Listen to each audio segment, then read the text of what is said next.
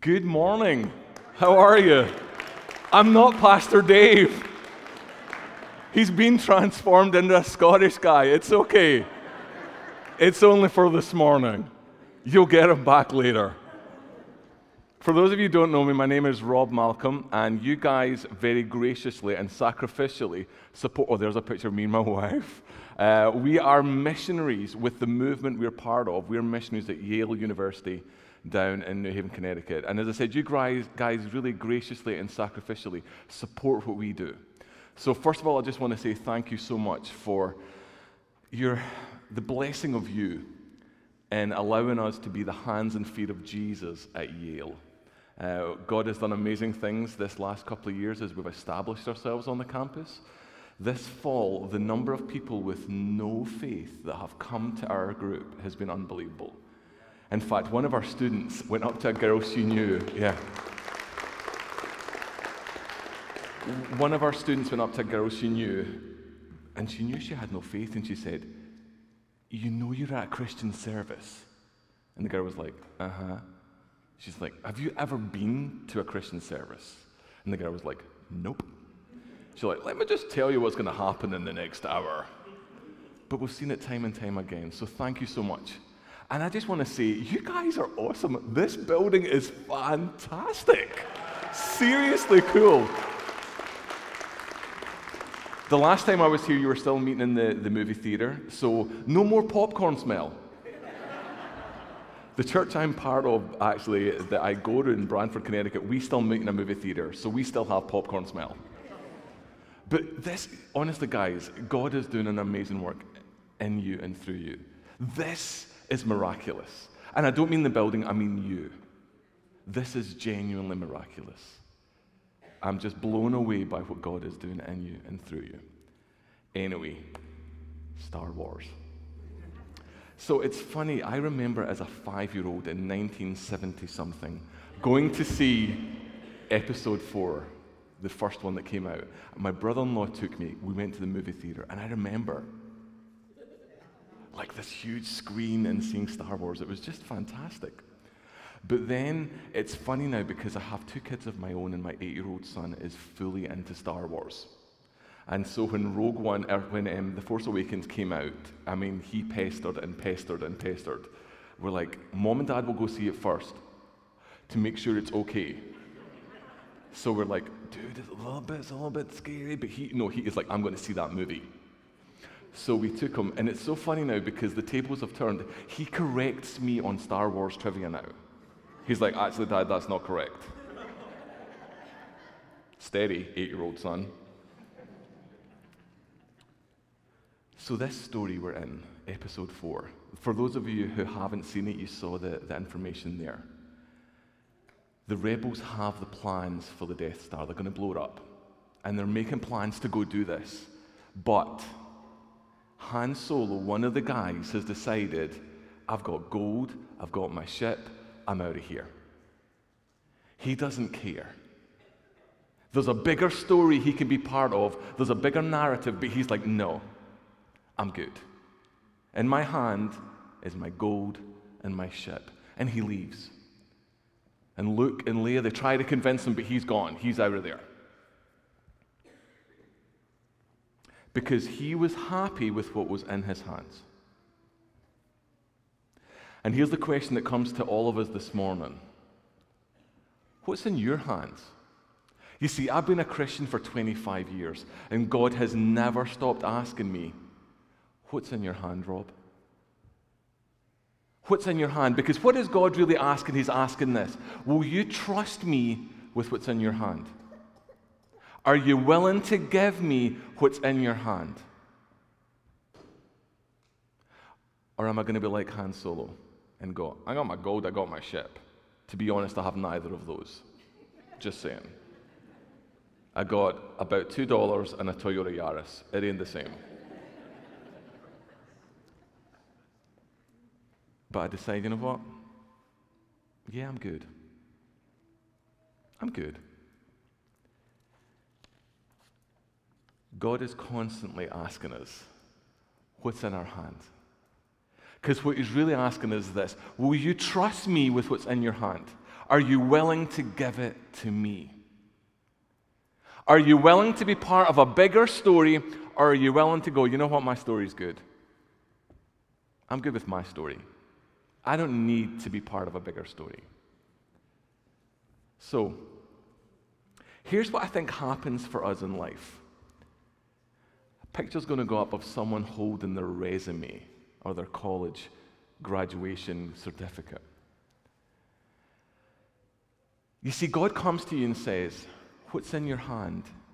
And you look at your talents and the gifts you have and you say, not a lot. I have nothing to offer you, God. And honestly, what I've had, I worked so hard for, it's mine. And so when God comes to you and says what's in your hand, and you think about your talents and gifts, so often we say this, nothing, really. What can I do for you? And so we think our talents and gifts are pointless, and we keep them. But then sometimes God comes to you and he says, what's in your hand? And it's your time. It's your time. Oh, that's a hard one, isn't it? Honestly, sometimes in our house, I feel like, remember you see the old military wars and so on, and there was all these things on a board and they're pushing them around for all these barrels? That's how it feels like organizing our kids. Okay, who has soccer practice tonight? It's Cameron. Okay, when does he need to be there? 6:30. Okay, I'll take him. Are you taking Lily to gymnastics? Okay, right, we'll meet back. Rendezvous 8 p.m. I mean, my goodness. Our time is consumed, isn't it? The biggest idol in our life at the moment is busyness. Isn't it? How are you doing? Oh, yeah, I'm good. I'm really busy. You go ask someone, how are you doing? And they say, you know what? I'm really good. I don't have a lot to do. You're like, what? What's wrong with you? Don't we? Because the idol is busyness. You're only important if you're busy. So when God comes to you and says, what's in your hand? And it's your time, you're like, well, there's not a lot there. It's mine. Don't we? Because we never feel we have much time. And the time that we do have, we're like, I just need it for me. So when a call is made from the church, we need folks to help with kids' church. We say, whoa, I don't have the time. Or I don't have the talent to work with kids. Or we need people to greet folks as they come into church on Sunday morning. We're like, yeah, I'm not really good with people. And don't do the whole smiling thing. Or there's a call to reach out the walls and bring people in, to be involved in something this church does, to go beyond itself, and you're like, I have nothing to offer. I don't have the skills, the gifts, the talent. So what do? We say, you know what, I have nothing to do. I just can't do it. Is it just me, or does anyone else ever feel like that? Yes, some people in the house. I'm too busy, I'm too tired, and I don't have what you need. And so we close our hands and we keep things to ourselves. So this morning, let's look at a beautiful Jesus story where Jesus speaks to this very issue. I love this story. It's found in John 6. It's going to be up on the screen. John 6, verses 1 through 14. Let's read this story together. Are we ready? Here we go. I really can't see the back because my eyes are terrible. I haven't had an eye test in 25 years. I'm just saying. I really shouldn't probably be driving. It's okay. I don't mean that. I'm really good. I really can't see. Okay? But I can't see that. So no, I can't. I'm going to prove it. Okay, here we go. After this, Jesus went to the other side of the Sea of Galilee, also called the Sea of Tiberias. A large crowd kept following him because they saw the signs that he was doing for the sick. Jesus went up the mountain and sat down there with his disciples. Now the Passover, the festival of the Jews, was near. When he looked up and saw a large crowd coming towards him, Jesus said to Philip, "Where are we going to buy bread for these people to eat?" He said this to test him, for he himself knew what he was going to do. Philip answered him, 6 months' wages would not buy enough bread for each of them to get a little. One of his disciples, Andrew, Simon Peter's brother, said to him, there's a boy here. He has 5 barley loaves and 2 fish, but what are they among so many people? Jesus said, make the people sit down. Now there was a great deal of grass in the place, so they sat down. About 5,000 in all. Then Jesus took the loaves, and when he had given thanks, he distributed them to those who were seated. So also the fish, as much as they wanted. When they were satisfied, he told his disciples, gather up the fragments left over so that nothing may be lost. I like that. No waste. So they gathered them up, and from the fragments of the 5 barley loaves left by those who had eaten, they filled 12 baskets. When the people saw the sign that he had done, they began to say, this is indeed the prophet who is to come into the world. Let's pray. Jesus, this morning we pray in the power of your name that your Holy Spirit would speak to every one of our hearts and we would leave differently from the way we came in. God, help us to open our hands before you and to live a life for a bigger story than our own. So bless these words. Change our hearts, we pray, in your name. Amen. There are 3 characters in this story. Let's look at the first one, Philip and Andrew. It's a twofer. Philip and Andrew. So Jesus sits everyone down, thousands, and he turns to Philip and said, hey, how are we going to feed them, Philip? Why did he ask Philip? Now, I imagine if I was one of the other disciples, I'd be like, it's all yours, Philip. So why did he ask Philip? Well, interestingly, where they sat down was probably Philip's hometown. So if anyone knew where Stop and Shop was, it was Philip. He was the guy. So he was the one to turn to. Hey, Philip, how are we going to feed these folks? You know this place. And what does he say? Dude. That's not true. He didn't say dude. Dude, 6 months' wages would not. No, what? No. You see, Philip looked at the enormity of the problem. He saw how big the issue was and he went, we cannot do this.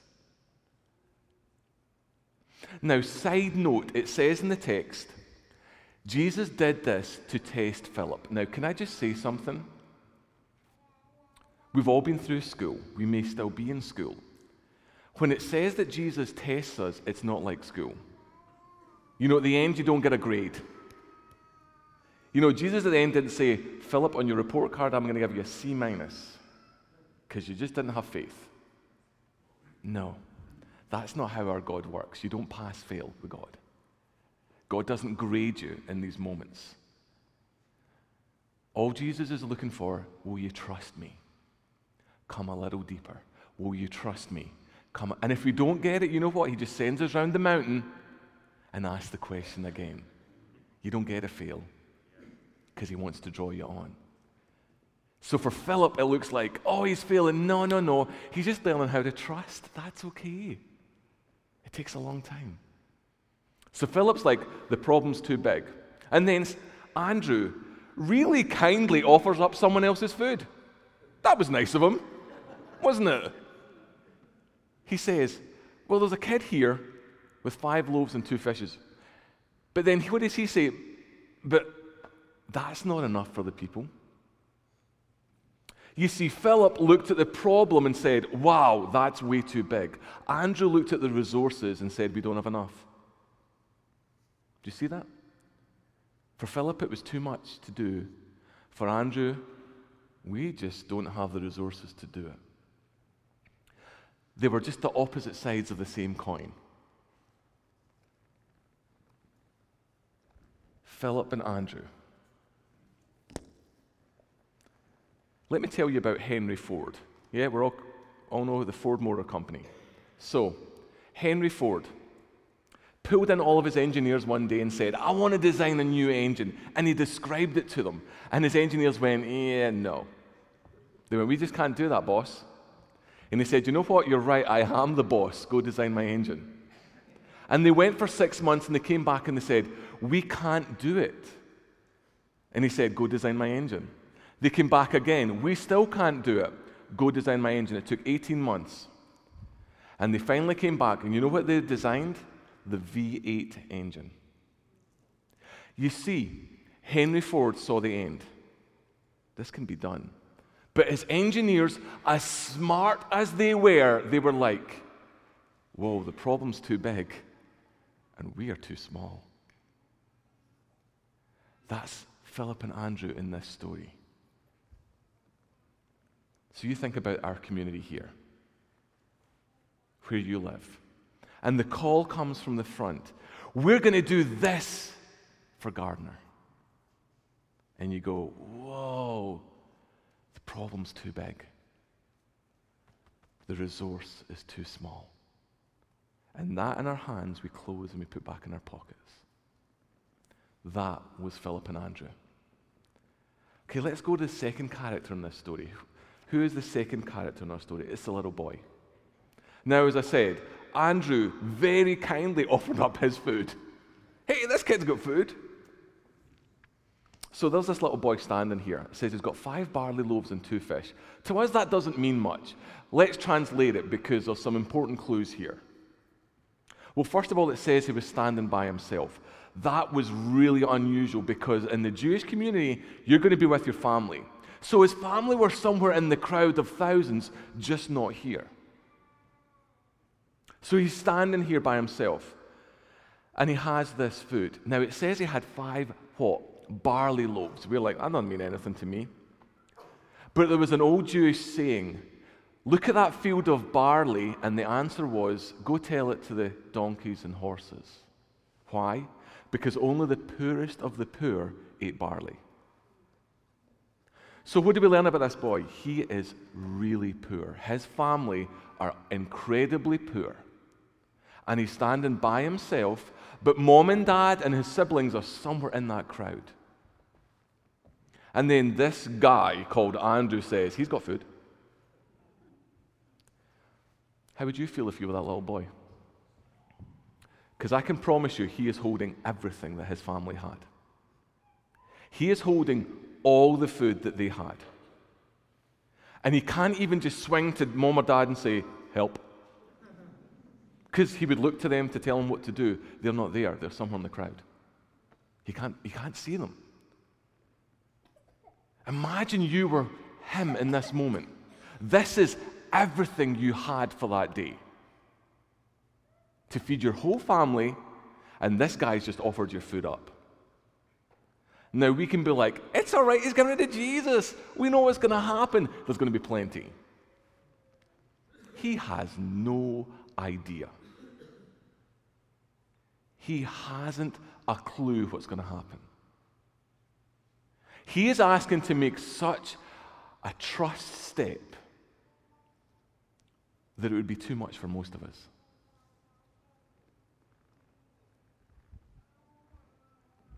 You see, the problem for us is we can read the whole Bible. We know how the stories end. Jesus just died. It's fine, 3 days, it's going to rise again. He's going up to heaven. It's fine. He's going to send the Holy Spirit. He'll help us. You know, that's part of our problem. See, when you read the stories, imagine you were living it. That makes it really different. So here's this boy standing with everything. And what does he do? He's crazy. He takes such a step of faith and trust, not knowing how the story is going to end, but he's willing to give everything for this man. He gave everything that was in his hands.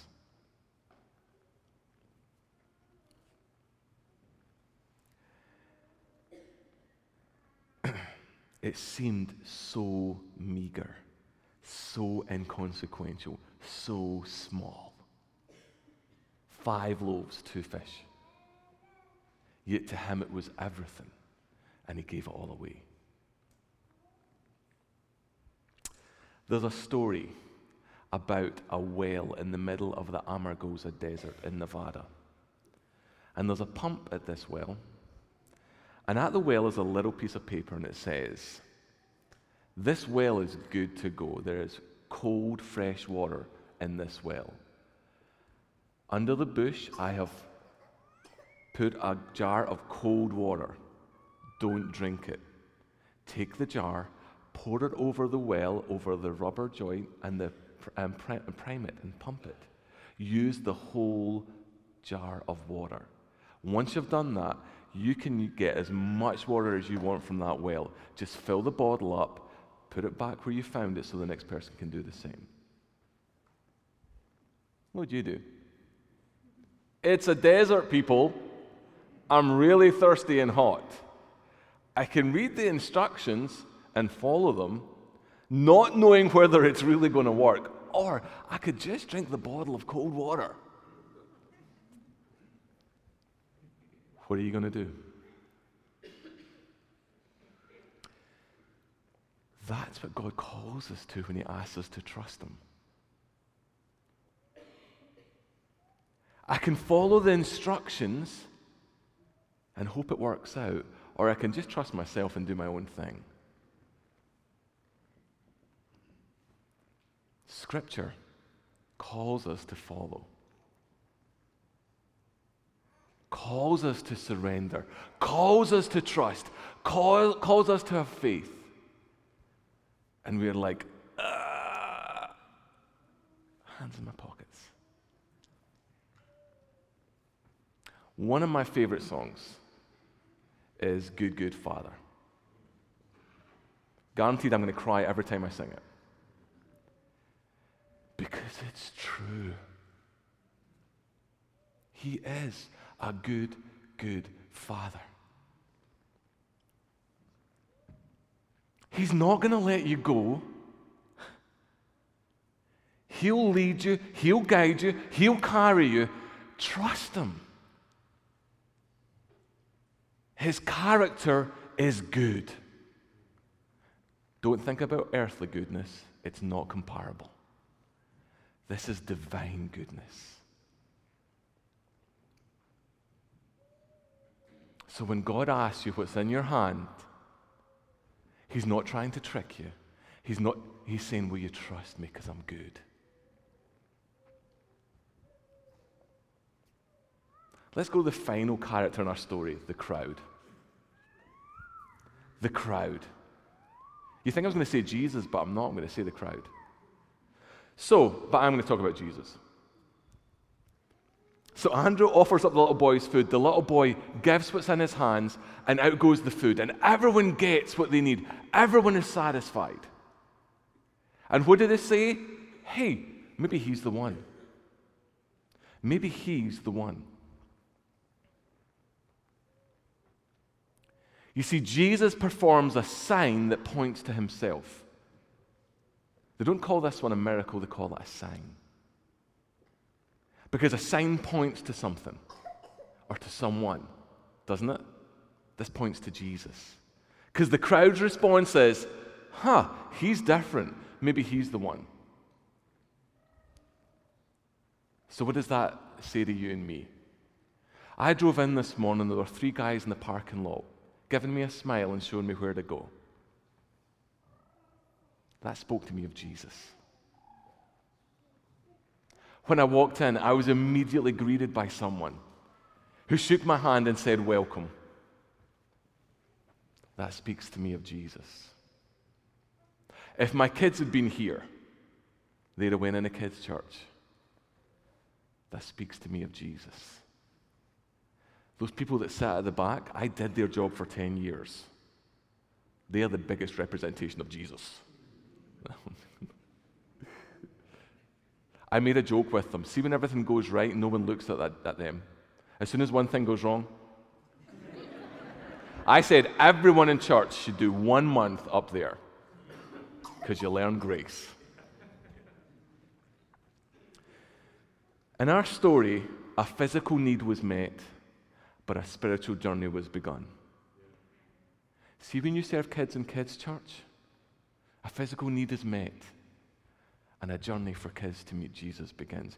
When you're out front welcoming people into church who this is their first time and they are so nervous to come in, and you just shake their hand and say, it's great to see you. You meet the physical need of calming them down, and you meet a spiritual need of, you're different. Can you see that? So when a church that is as awesome as this says, we need you, please don't look at it as just a case of, well, it's just filling in a hole or doing something. No, it's not. In every one of these things, you're going to meet, first of all, a physical need. Something needs to be done. But more than that, you are meeting a spiritual need. Just like in this story. We don't serve because it's for us. But here's what's interesting. So much secular research has shown that when you serve others, you feel better about yourself. Now, how weird is that? It's almost like God designed us to live that way, isn't it? I think there's a God principle in that. And this isn't Christians doing research. This is secular research. They're like, when you are generous with your time, with your talents, when you serve others, even though you're doing something for someone else, you feel better about yourself. Now, we don't do it for that reason, but my word, that's an awesome, awesome side effect, isn't it? I feel lonely. Go and greet people. Guarantee you won't feel lonely. I just don't feel there's anything I can do. You know, standing in a parking lot, giving people a wave in direction. It's not hard, but it means the world. Kids' church, I'm not. Whoa, stop. You can be trained. What's in your hand this morning? Okay. Let's begin to pull this together. I'm going to invite the worship team to come up. Let's pull all this together. Who are we like this morning? Are we like the disciples or the little boy in this story? Who are you like this morning? Are you like Philip? It's too big a problem. We can't do this for our community. We can't do this. We'll never make a difference. I'm looking at a difference right here. Because someone had a vision to make the difference. It's got to start small.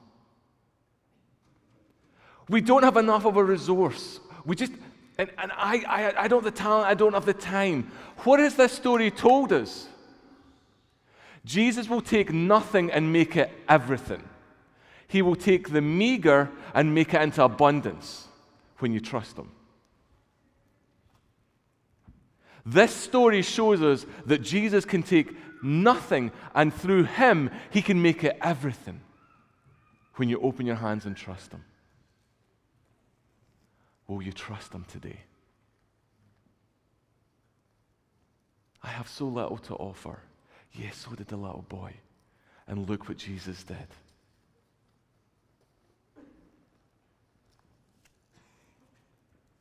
So are we like Philip and Andrew?